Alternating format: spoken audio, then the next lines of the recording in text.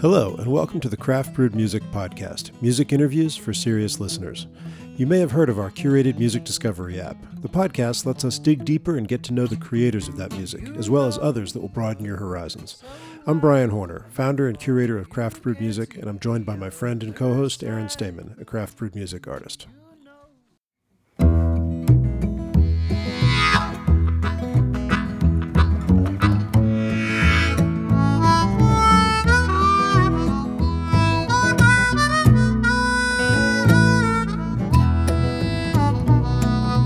I could do the old soft shoe, I could really raise some sand.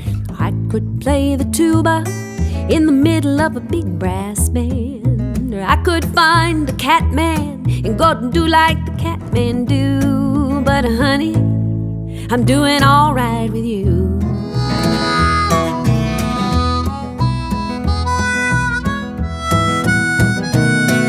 Well, I could join the circus, I could walk that wire, or I might get religion and even join the choir. I could go downtown and get a new tattoo. But honey, I'm doing alright with you. Hey, some folks got more dough than they can use, but I don't worry, I don't sweat, honey, I got you.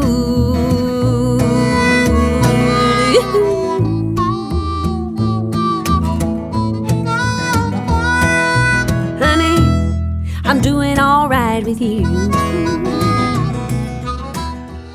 We've got singer-songwriter Annie Mosher with us on the show today. She's a New Folk Award winner from the prestigious Kerrville Folk Festival and a perennial favorite songwriter in the round at Nashville's Bluebird Cafe. Aaron and I are both huge admirers of her work. Welcome, Annie. Thank you for joining us. Hi, guys. Thank you so much. And there's a lot of connections and conflicts of interest in this program. I'm a longtime friend of Annie's. My wife is one of her best friends. The album we're discussing, her new album Goldfish, she recorded with John Mock, who's been on the show in the past and is a craft brewed music artist. So also it's a tangled web here today. Yes, it's quite incestuous. Yeah. At the top of the show, we heard the first track off the new album called "Doing All Right with You," which features Annie with John Mock and with the great Byron House on bass. It sounds amazing. Wow. Well, thanks. Thank you. I wanted to put that first on this record because it's a co-write with my beloved friend who has passed away, David Olney. And so that was a really big heart move on my part. I wanted to start the record with the only co-write on it, and kind of as a nod to him and my love and admiration of him. How interesting. So I wanted to talk about this song because my first couple listens, I took it as a kind of devotional song to someone else or a partner of some kind. But as I listened more to it, and the song talks about, I could do this, I could be this, some people have this, but I'm doing all right with you.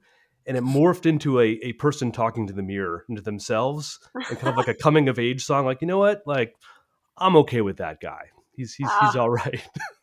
I love that. I love that interpretation, and I know David will love it too. And I don't think that was on our minds really, but with me and him, it's hard to know what was on our minds. It was very organic, kind of weird flow, and so it just kind of poured out, and we wrote a number of songs together. And I put this one on the record because it just made me feel good. What is that process like of co-writing? I've always had the solitude driven version of songwriting. What is the collaboration part like for you? Awful. It's absolutely awful.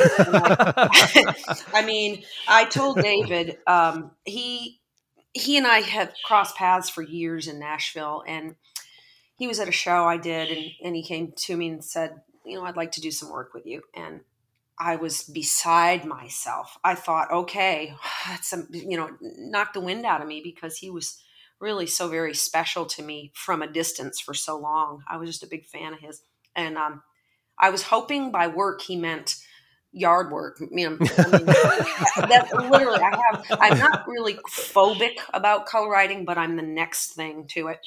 Um, I'm not good at it. I flounder around. It depletes me. So I You freak like out. yard work more? I like yard work more, and I'm going to Interesting. stand on somebody's coffee table in my boots and say it. But anyway, yeah. So he wanted to write, and he came over to my little house in Donaldson, and I cleaned frantically, and we sat in the living room and talked. And I told him, I said, I'm not good at this, and I fear it. So he was ever his loving self, and he just sort of steadfast and calm, a real introvert. And I extroverted all over the place. I had snacks and insanity, and we hung out and talked, and then pretty soon we were writing together. And when I say that, I think he was writing mostly. Every now and then I might add something that felt good to me, but for the most part, he did the heavy lifting, and I was really grateful. Wow. Uh, Yeah.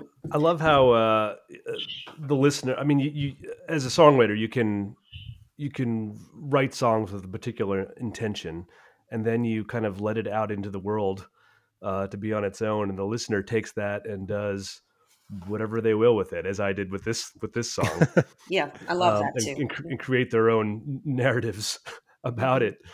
I actually extrapolated beyond, this kind of, this coming of age, accepting of oneself theme, and I was like, oh, there's a lot of that, like running as a thread through this album. Mm. I mean, it's kind of like, a searching for answers and finding, like, revelation. There's the happy and free.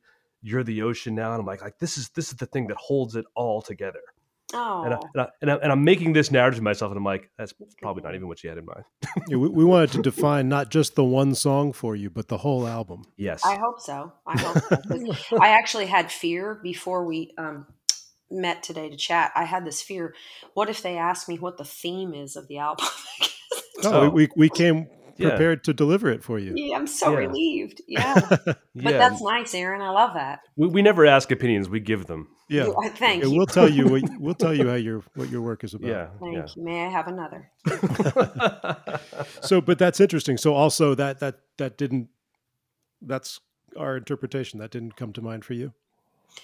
Um, in that particular song, you mean? No, in the as a thread to the album. Oh, maybe there is one sort of undefined or not very defined feeling I have about the record, and it's a oneness. I feel like in all my songs, I'm the character in every one of them. Either I'm the character that I'm singing about, or it's me being this sort of character that reappears in a lot of my songs. But in this record, I feel a real oneness, a real connection to everything, every inanimate object, everybody. Just this sense of we are one thing, and that was sort of my private feeling. But it certainly happened just by mistake.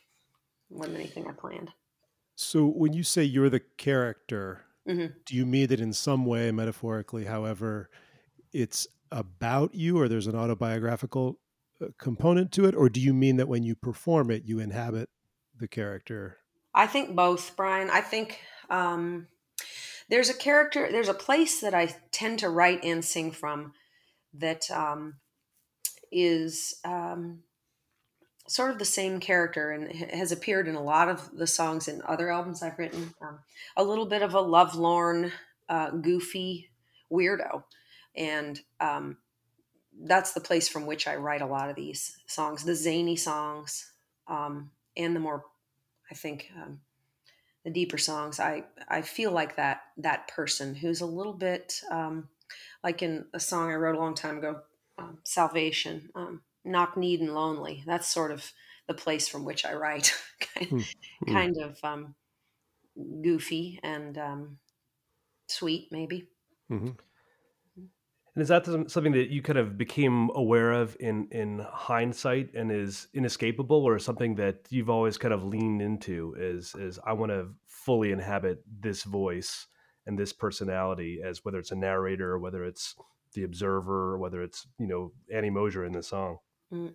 I think it kind of sneaked up on me, and I realized with a lot of my music, oh, I'm her again. So I don't know that I ever sharpened it, and I don't think I even bring it into focus now on purpose. But I do feel like she emerges pretty much in every song somehow. Yeah. Mhm. It's something that I think Brian and I both kind of hit upon in our separate ways as we were listening to your songs. That there's something that's really uh, almost impossible to imitate about the way you deliver the music, um, the lyrics, and the guitar playing. That's very specific and very personal, Mm. and anyone else doing it would be really difficult to have it be as authentic as you make it sound. Mm. Well, I mean, I appreciate hearing that as a singer songwriter. And also, it kind of scares the hell out of me because it reaffirms what I've heard for years, which is nobody's going to do this music but me. you know, I've sometimes fantasized that I could make the big pitch to an artist and say, "Hey, listen to my weird song about a dead goldfish, and maybe you'll want to do it."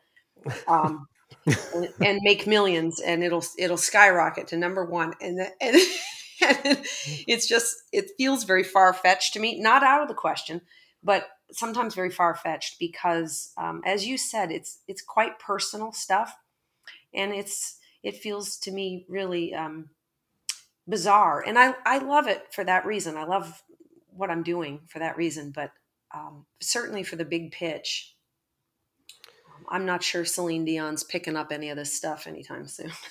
I heard an interview with her recently where she is actually on the hunt for dead goldfish songs. I hope so.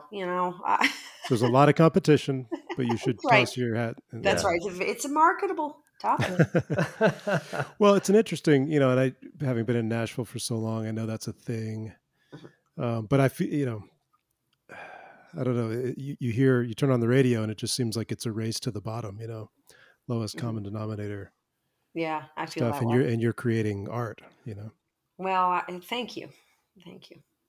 It's interesting when So you talking about characters, or the oneness of a character, because we were talking about Aaron and I were talking about the different characters that crop up and how distinct they are, and how even after such a short uh, exposure to them time wise, you feel this relationship or this deeper knowledge of them. Mm. yeah, like we kind of we know Bill, and You know we want Bill. we want him to go home too. I mean, yeah, you do. We all know Bill. Yeah, and I actually I wrote that. I wrote that about a guy. I can't even say the name. I changed the name, but it was actually based on a real guy. Isn't that shameful? No, Probably multiple real guys, right? Mm-hmm. Yep. but specifically, you had one in mind. I had one.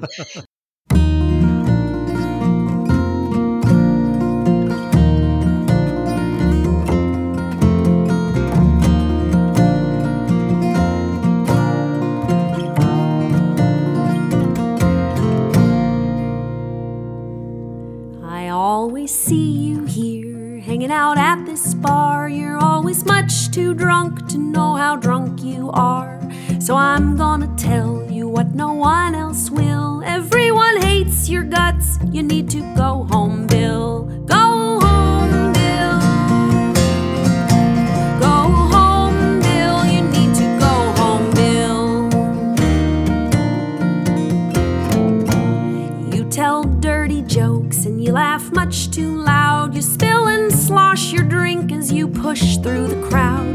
You sit up front and you talk through the show. Everyone wants to kill you. Bill, it's time to go. Go home, Bill.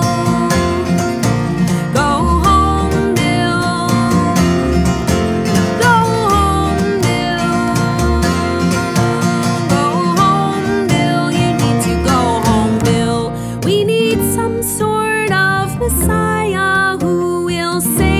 us from this guy who will not leave. Hey!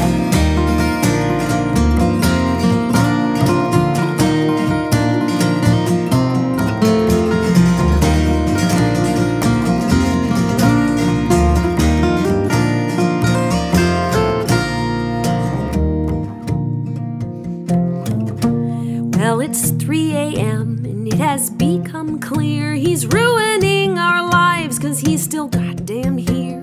So I'm gonna do the thing that no one will. I'll take one for the team and I'll go home with Bill. I'll go home with Bill. I'll go home with Bill.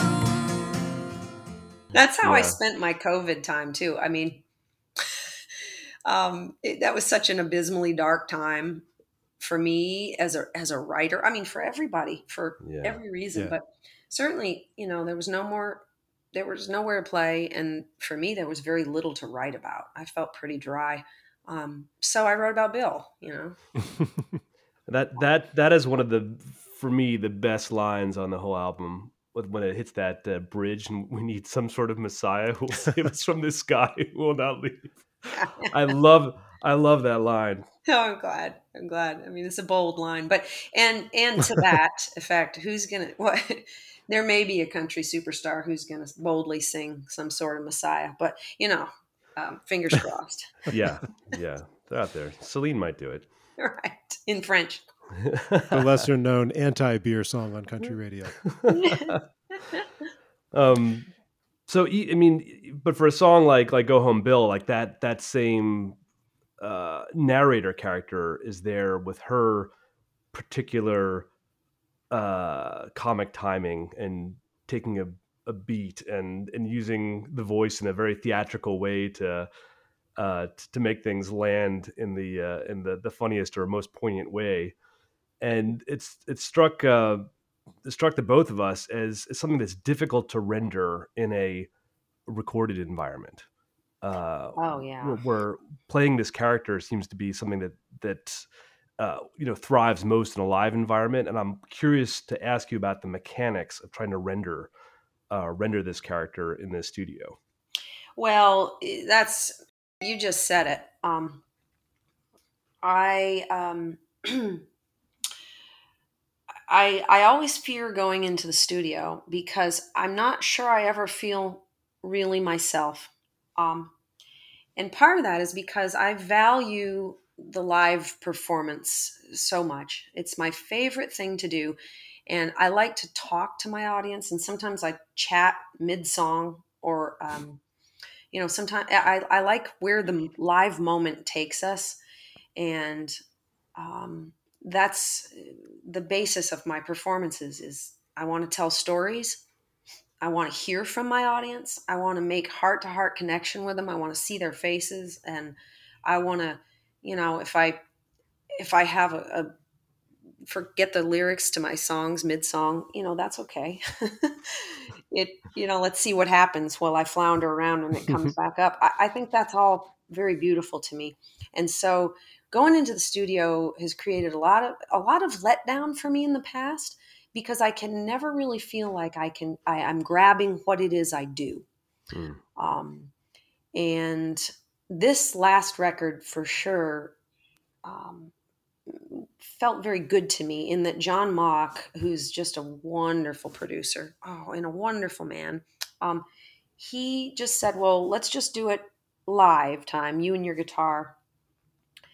And so I played and sang at the same time, and I did most of the songs in just a couple of takes because um, I felt like this is if I could get myself to a place where in my mind, I was sitting at the Bluebird Cafe in a round of four with my Mhm. heart people there in the audience. I could just do it the way I felt it, and that's what we did. We got through the guitar vocals very quickly because I felt okay that way. I felt like, well, whatever comes up comes up. So that's how we approached it this time.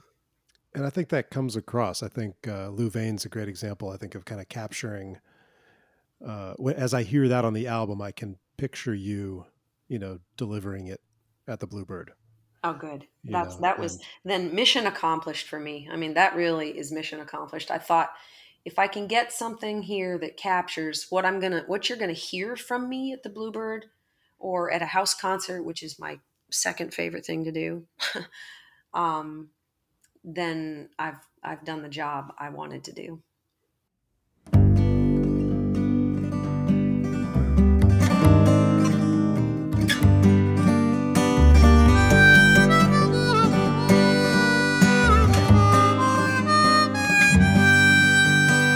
High dollar boy, she sure is real high dollar. You ought to hear her holler when she calls her dogs inside. She goes, Rufus, old Red Robert E. Lee, Blue Rambo, Smith and Wesson, Chicken Bone, Hank, you want me to tan y'all's hides? It's such a crying shame about that woman Louvain. She thought she could take my sweet talking, slow walking Cadillac lover with the Georgia roots and the ostrich boots and the nice backside so high and wide you could sit there at a bar table eating peanuts and bounce quarters off it all night long. Oh, high dollar boy, she sure is real high dollar. You ought to hear her holler when she calls her dogs inside.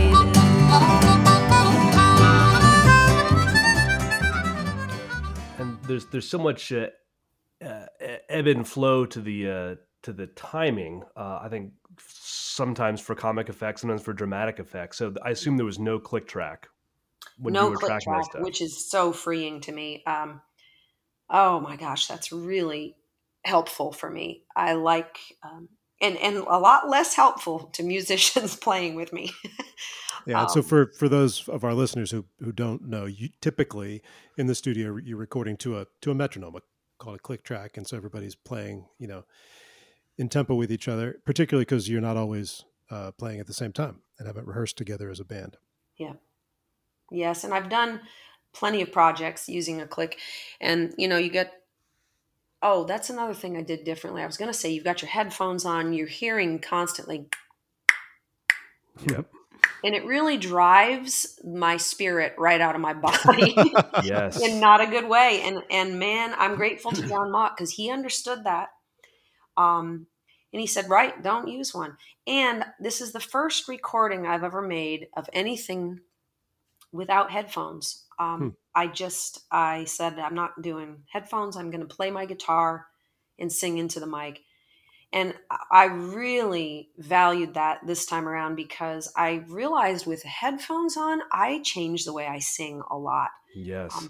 And it can get the sound of my own voice in the headphones can get it can sound a lot tastier than it is, if they've got the right amount of Mm-hmm. reverb and it's real crisp and clean. So I might pull way back off notes because they sound so clear and crisp in the headphones. And that's not the way I sing. So I wanted to have the headphones set aside almost as if they were judge and jury. I didn't want that Hmm. analysis. I wanted to just do it. Yeah. I'm always taken aback at what my voice sounds like in the headphones, Oh, and I find it so distracting that it definitely it alters and makes me much more timid in yes, the way I sing. me too. And for that reason, I don't sing. No, and me too, Aaron. I mean, I find that you're right. It makes me more timid, and that's not me. I ain't no shrinking violet. So mm, Brian had mentioned that at one point there was a concept of possibly having like a studio audience for this recording. yes, and that was I met with John Mock on my birthday 3 years ago at a Starbucks, and I said I got this amazing idea. I want to just get 10 or 15 friends in, maybe even go find a studio on the row or and turn down the lights, and I'll just do a house show. And then about oh 15 days later, the world just shut down with Oh, Mm. COVID. Hmm. And so that idea kind of fizzled, and we could have recaptured it when we began recording, but it was still, I started recording this a couple years ago, really. and it still didn't feel right to say, "Hey, would you all like to sit elbow to elbow while I breathe on you for a couple hours?" So that idea perished, and we reinvented it, ideally with a similar spirit. Hmm. I Yeah. know it may be dangerous, but I need your laughter. I need your laughter at the cost of, yeah, perhaps your life. Mhm. Well, perhaps for the next one, that concept can be resurrected. Yes, that would But be great. That's the way I like to roll. for Goldfish, though, what you guys created was very effective, and I think captured that character in her native spirit. Oh, thank you.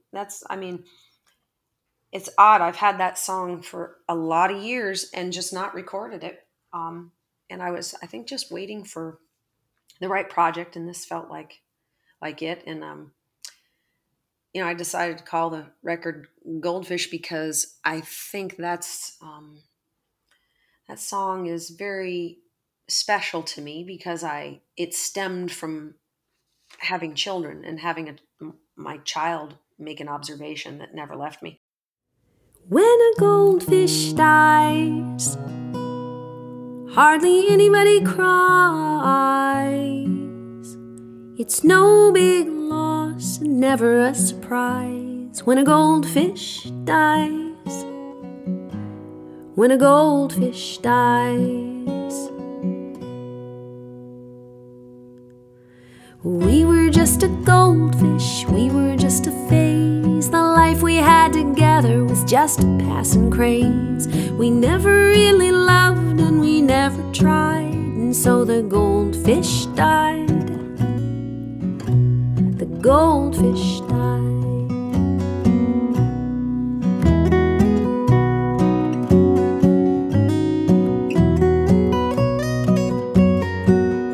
When a soldier's lost, it's hard to count the cost. Gone from a supply we never will exhaust. When a soldier's lost, when a soldier's lost, it was just another earthquake, just another flood. Somebody else's child, somebody else's blood. We hear it on the news and we take it all in stride. Like a goldfish died, it's like a goldfish died.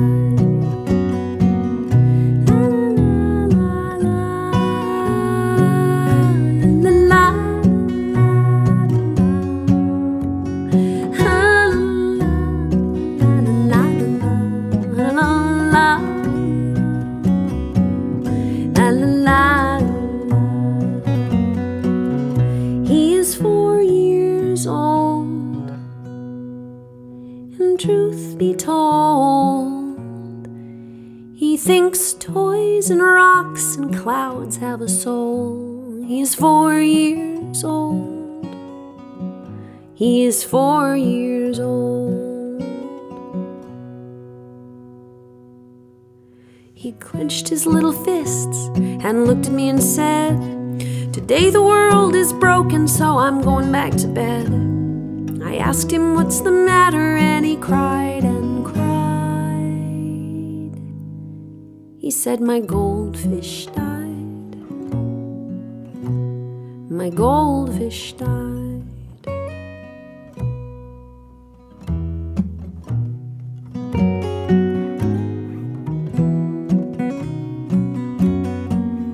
When a goldfish dies, hardly anybody cries. Perhaps we should all open up our eyes. When a goldfish dies, when a goldfish dies.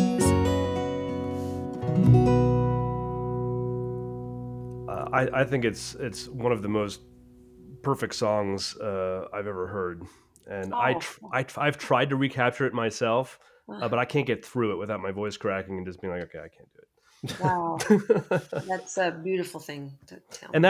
that's been sustained because I've this song has been part of my consciousness for a long time, from my Nashville days back Mm, many moons ago. And I'm wondering, because I had a break from it, then came back to it with this new recording, and it's still it hits me in a very visceral way. But mm, even more so now, and I'm wondering, I mean, we live in a world now where your access to news of tragedy is wide open, mm. and the human brain can only do so much grief and empathy. And we've had a Um, fire hose of it for the last few yeah, years. right. That's it. You're right. And Yeah. so I'm curious, as a listener and a fan of the song, my journey with it has changed over, I don't know, a decade. It's been since I heard it first. Mm. But for you, even more so as the creator and performer of it, I'm wondering how that song has evolved with you over the years. Yeah. Um, well, you know, I feel a slightly more powerful or different message now, I think, with age. Um, and it's funny, I remember, right through my teen years, exactly like I said in the song, I would hear about an earthquake that killed thousands of people. And I would have an instant sort of quick pain of, oh my gosh. And then it was gone from me. And part of the reason, in hindsight, is that I think hearing about these tragic events globally, you think there's a part of me that used to think, well, those people, I can't really identify. Those people live in a different place, so far away. Those people aren't like me. And then with age, I realize, well, those people are like me, and they are me, really. Where this is this oneness that I believe in. Those people are me, and I am them. And they've nursed babies and bought cars for their kids, and cried over a goldfish, and we are that. We are all that. And so now, for me, especially right now, where um, we choose to love or hate other people for how similar they are to us.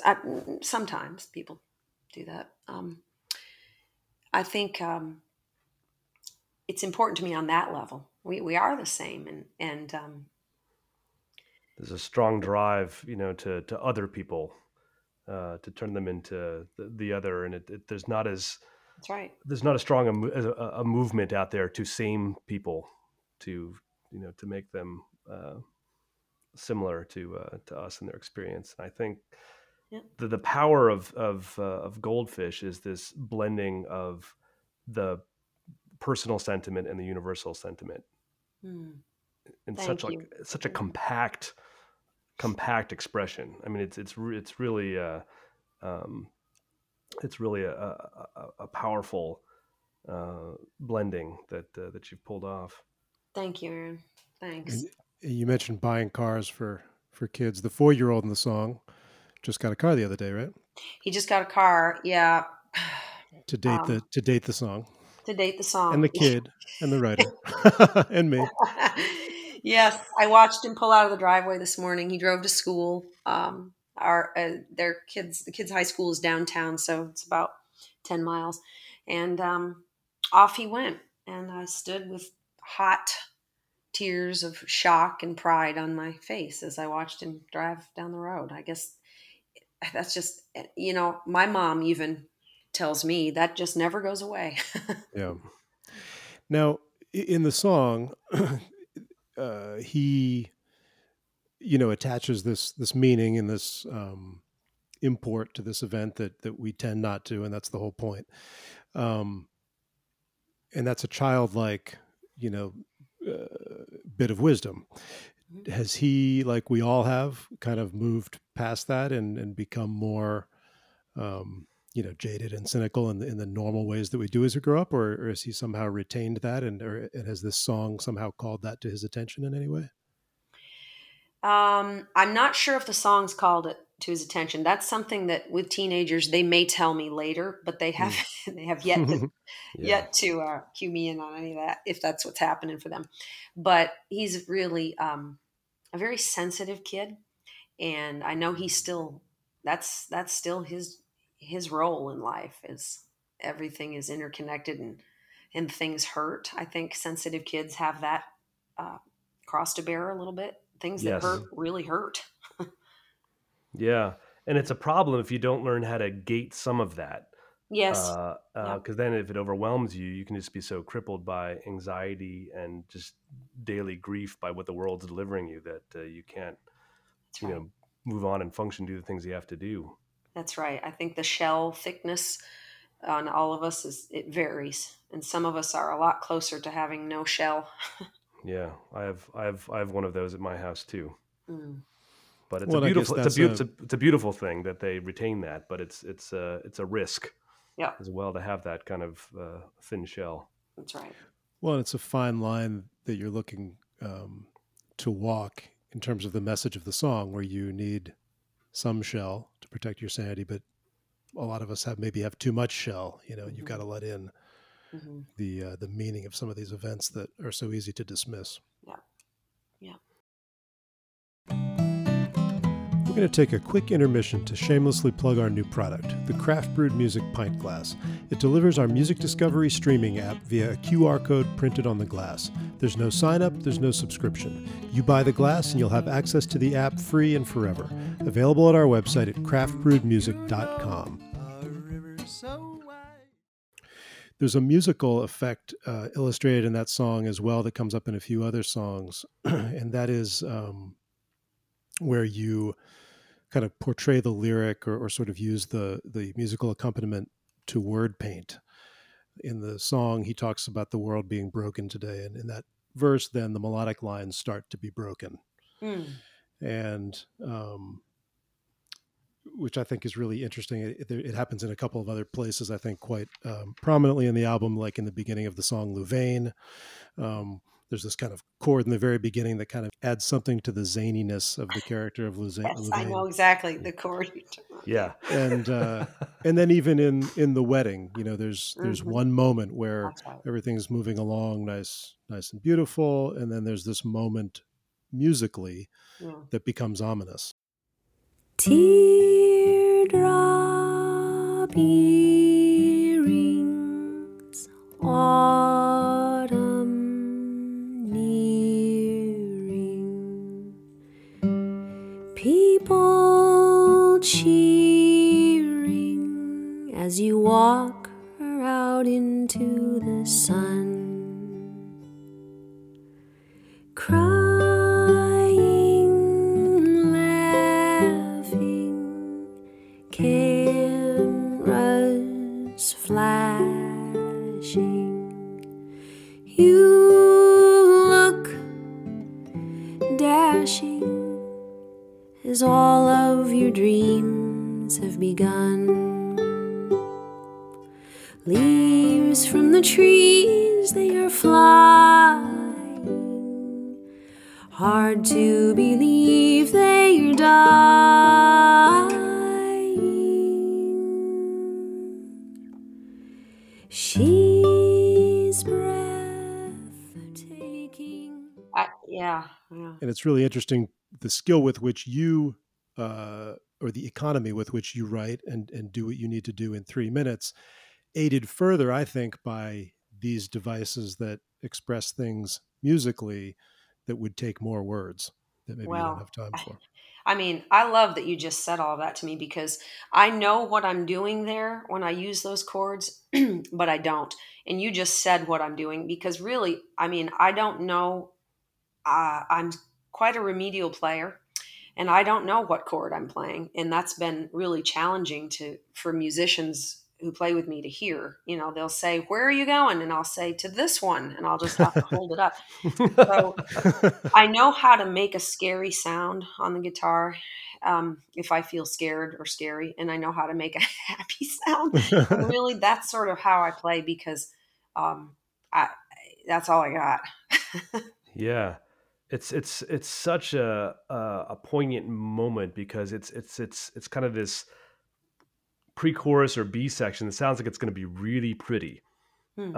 And you're describing all these lovely things that are going on at this wedding scene in this autumn day, and in that one little dissonant chord, suddenly like all the narrator's pain and something, as Brian says, something more ominous or perhaps sinister is at play, That's right. and it Both. I think both. swoops in. Yep. Yep. That's right. In another setting, it might take another verse to do that, but you just did it musically in one little Oh, moment. thanks. Well, I'm glad.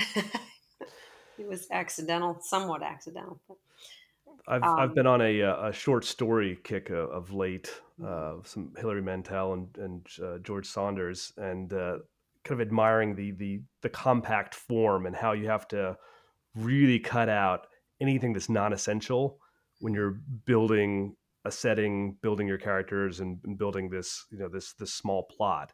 And songwriting, I feel like, is like even a more microcosmic version of this, where like anything extra you got to cut out and figure out ways to take a single line and really advance the story. And I think you're very good at that with the text alone, but then with these bolstering elements from the harmony, and also what you do with your voice, it really creates a fantastic economy of plot development. Oh, thank you.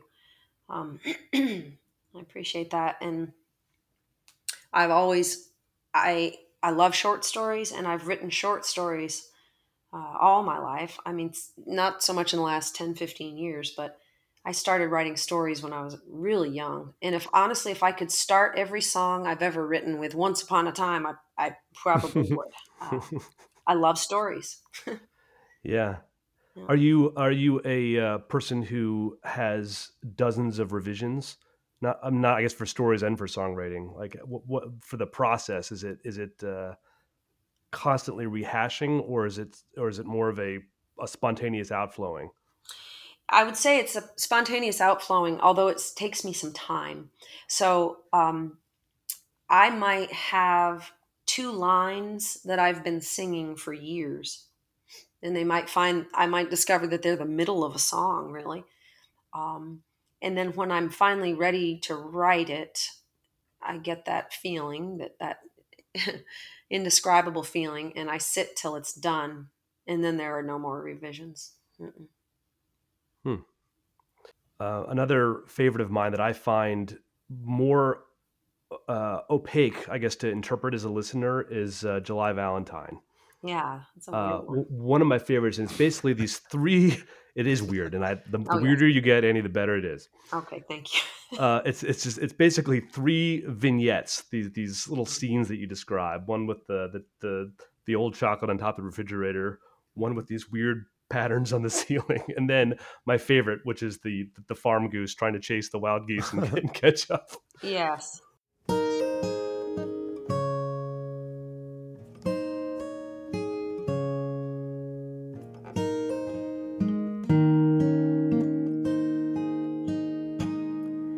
I'm a July Valentine. I'm strange, but I'm sweet, like the chocolate you eat from on top of the fridge that you put there 5 months ago, but it still looks good. So you try it, and whoa, you're so glad that you did.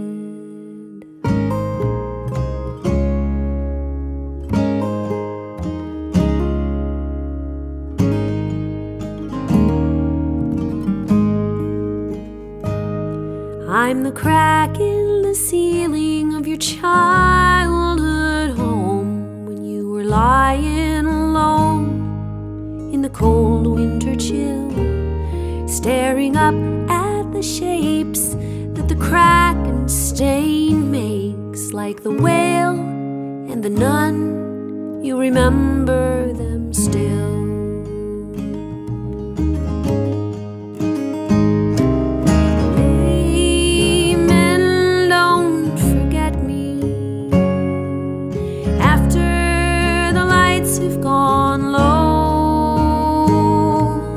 Lord knows if you let me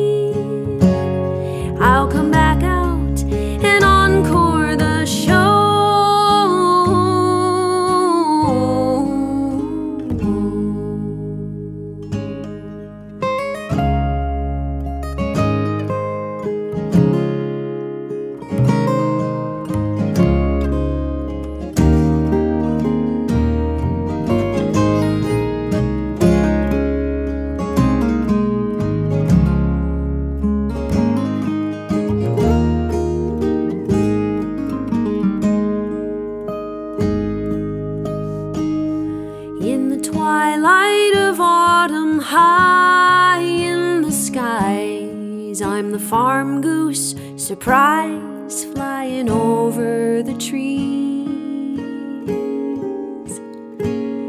catching up with the flock of wild geese way ahead.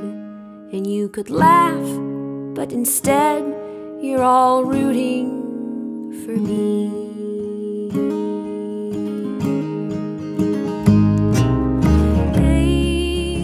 Which that part really hit me in a very personal way, because I see things like that in nature and life, and have that simultaneous sense of that's ridiculous, and like, Yep. you do it, guy. You Mhm. got it. Yep. I feel yes. Yes. And I expanded my narrative that I started this discussion with, that like here's yet another example of like Annie's reached this moment in her life, and she's just shaking hands with that person. Yeah. I am a weirdo. I'm a weirdo. And I mean, if I could have called the record I'm the Goose, I would. And I mean it. Like, if I'm anybody and if I'm anything, I'm the Goose. And I felt that when I wrote it. And that's what came first for me, is this visual I had of myself, kind of a cartoon, gangly goose, like paddling down the runway and lifting off as hard as I could go for these majestic wild creatures. And I feel that way all the time. I'll be honest. Like a Yeah. cartoon goose with a little guitar around its. Yep. Maybe this is a animated music video in the making. It is. That would be perfect. Yeah, I mean, is that one? I mean, did you have? I mean, I'm never going to ask you like what a song means, but was there a more strict narrative in your head, or were these uh, images that seemed to fit together that you wanted to put together in a song? It sounds to me Yeah. like you're asking what it's about, Aaron. I'm It's a trying to do that without. it's a thinly veiled ask. What you did not want to The ask. trick is, No. Brian, to ask the question without asking the question. You just use different words. Yeah, Right. yeah. Um, yeah, I mean, to me that it's so weird, and I don't ever in a live show. I never know how to set it up, and it's different every time. But there's a feeling in me of, yeah, I'm the chocolate on the fridge. I'm certainly the gangly goose. I mean, deep down, and I'm the whale and the nun stain on the ceiling, you remember. And to me, it's I'm one, I'm everywhere. And it's very, really what was on my mind and heart um, was that a little bit of we go around and we come around. And, you know, I wrote it shortly after my dad died. And I was really feeling very expansive in that space of, wow, he's gone, but he's not. And man, that was big for me. And then it began to become very existential for me. I will be gone, but I won't. Um, so that was the place the song came from. And then I had the goose vision, like that's me. And I am that, and we are that. That's sort of, I guess it's kind of Buddhist, but that's where I was when I wrote it. Hmm. And I was that, and I'll be that again. Yeah, I was going to ask about happy and free. Speaking of Buddhism Yeah. and the spiritual leader therein. Yeah. Well, I mean, I that song starts when I say the Dalai Lama spoke to me. Well, he did not. I mean, I wish he had, um, but that was a really clear vision. I love the Dalai Lama, and I felt I wrote it because my son got a bonsai tree. Hmm. Actually, down in Atlanta, I was at a festival and I gave him $40 and I said, "You can walk around and do your own thing." And he came back with this bonsai tree, and I was like, "Oh God, no," because they're so hard to keep alive. They're these delicate, beautiful things, and you think Mr. Miyagi, and you think I'm gonna become one with this tree, and Yeah. we killed it within 2 weeks. It was awful, really awful. But I felt something in that time so connected with this little tree. And once again, I was thinking, here I go again. I'm in this odd time of my life. I'm that. That's me. We're we are one.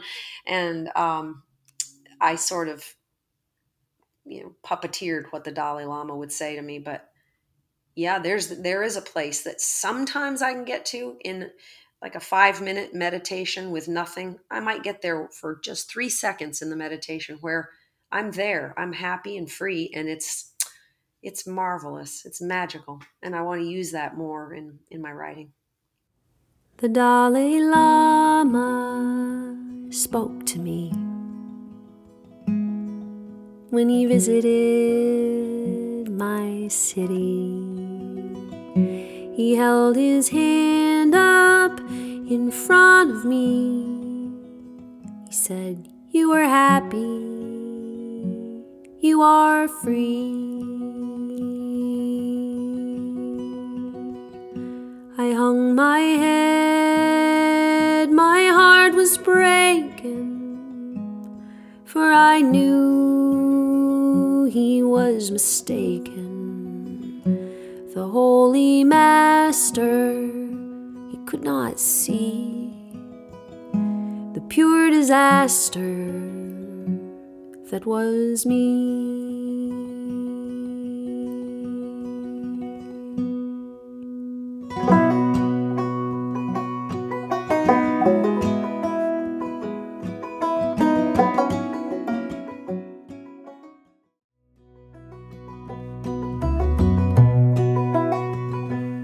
Early morning, a cup of tea. Out my window, a little tree. Tiny branches, they reached for me. And at once I saw what he could see.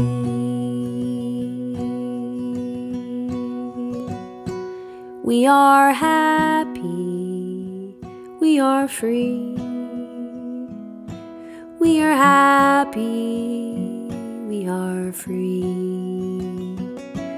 We are happy, we are free. We are happy, we are free. We are happy, we are... And so the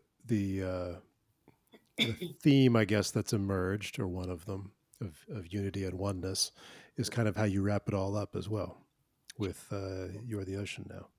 Yes, I mean, yeah, without a doubt. I wrote that after my dear friend Rob passed away, and definitely, I mean,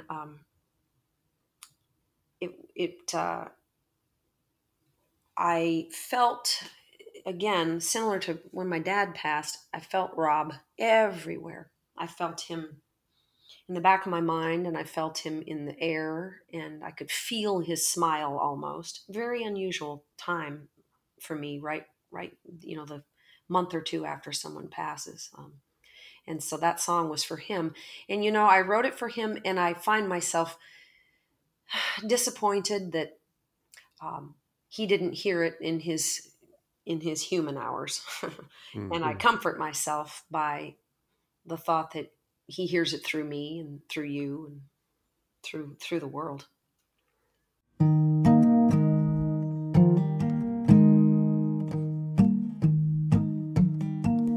You're the ocean now, you're the trees, you're the Tennessee River and an upstate August breeze. You're a biker dude, you're a high school queen, you're a Berlin night and a hot girls magazine. You're a chocolate cake and a minivan. You're a lion's mane and a lover man. You're the ocean